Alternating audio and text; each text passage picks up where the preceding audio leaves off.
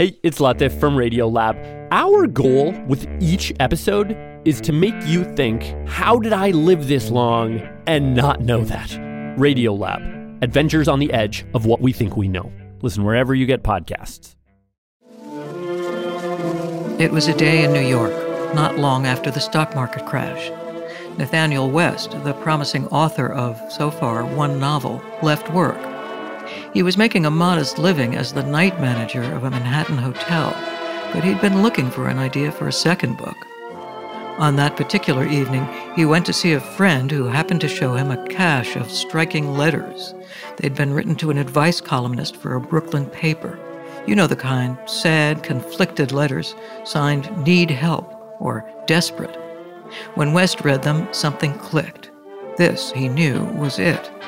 And so began the creation of the famous dark Depression-era novel, Miss Lonely Hearts. I find myself thinking about the book a lot these days because of the way it anticipated some of the pain and isolation of this moment. It's such a glinting, jewel-like book. It's a read a lot of people remember vividly, says novelist Jonathan Latham, a great West appreciator. What's interesting is that it has the status of a novel, but it's really something like 60 pages long. The short and bracing book tells the story of a newspaperman hired to write an advice column for a New York paper under the name Miss Lonely Hearts. There's no other name given for the character, just Miss Lonely Hearts, or Miss L for short. It was published at the height of the Great Depression, 1933. It begins as Miss L is considering his fate.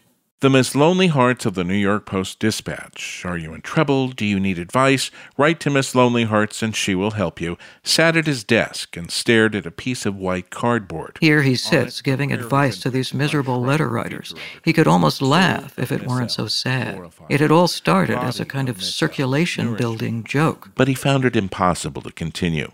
The letters were no longer funny. He could not go on finding the same joke funny 30 times a day for a month on end. And on most days he received more than 30 letters, all of them alike, stamped from the dough of suffering with a heart-shaped cookie knife. West used some passages word for word from the letters he'd seen. One of them had read, "From the very beginning I realized that I made a mistake in marrying my husband," and went on from there. In other cases, the author embellishes and exaggerates the letters to enhance the story of people who seem utterly stuck and alone, as Miss L comes undone from the burden of their advice-seeking. Latham says the book turned into a kind of self-portrait, full of the author's own struggles, not unlike ours right now, to relate to an America suddenly transformed.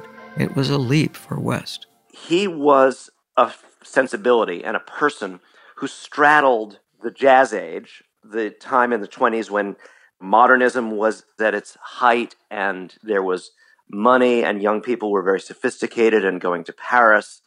And then what came immediately after, which is the devastation of the Great Depression. The Depression called for another kind of writing, another sensibility, and West tried to find it in himself. To move into this other subject matter, to think about the pain of living.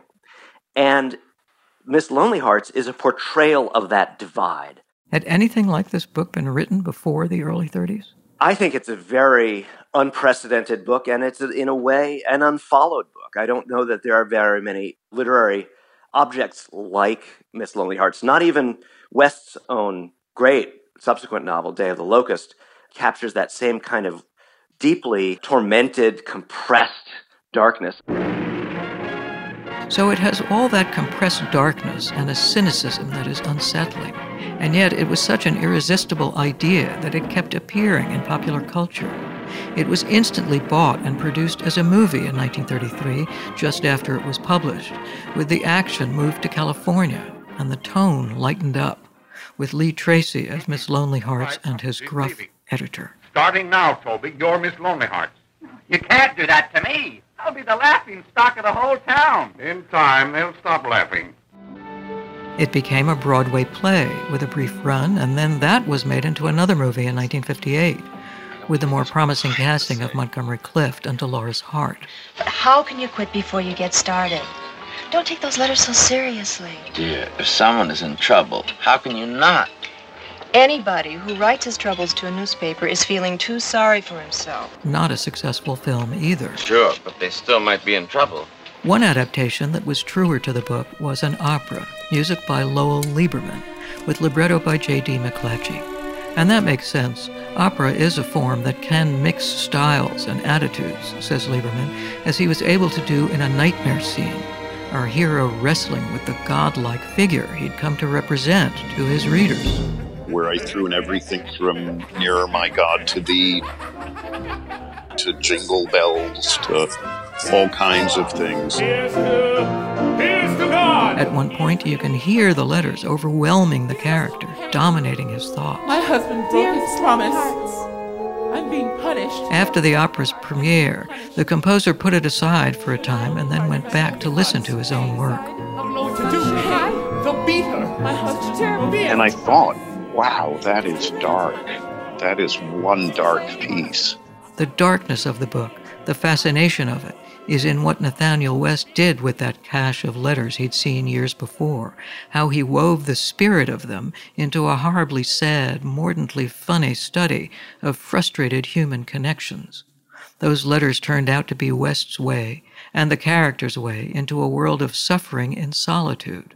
And that points right to us. The letters are like what it's like to open up the internet and let it wash over your brain.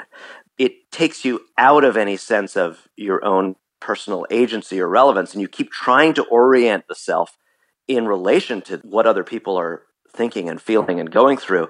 Miss Lonely Hearts keeps trying to orient and find a meaningful stance towards the outpouring, and there isn't any way to construct a self in the flow of that. With the internet, the virus, the economy, the murder, the world response, a changed America, we're trying to find ourselves in a moment of such generalized pain. That must be why this book came to mind almost like a letter that was just written for a time like this, though we can all agree there's never been a time quite like this. Still, it's always thrilling to receive messages from long ago that speak to us in a way that is so modern. It's Fishko Files. I'm Sarah Fishko.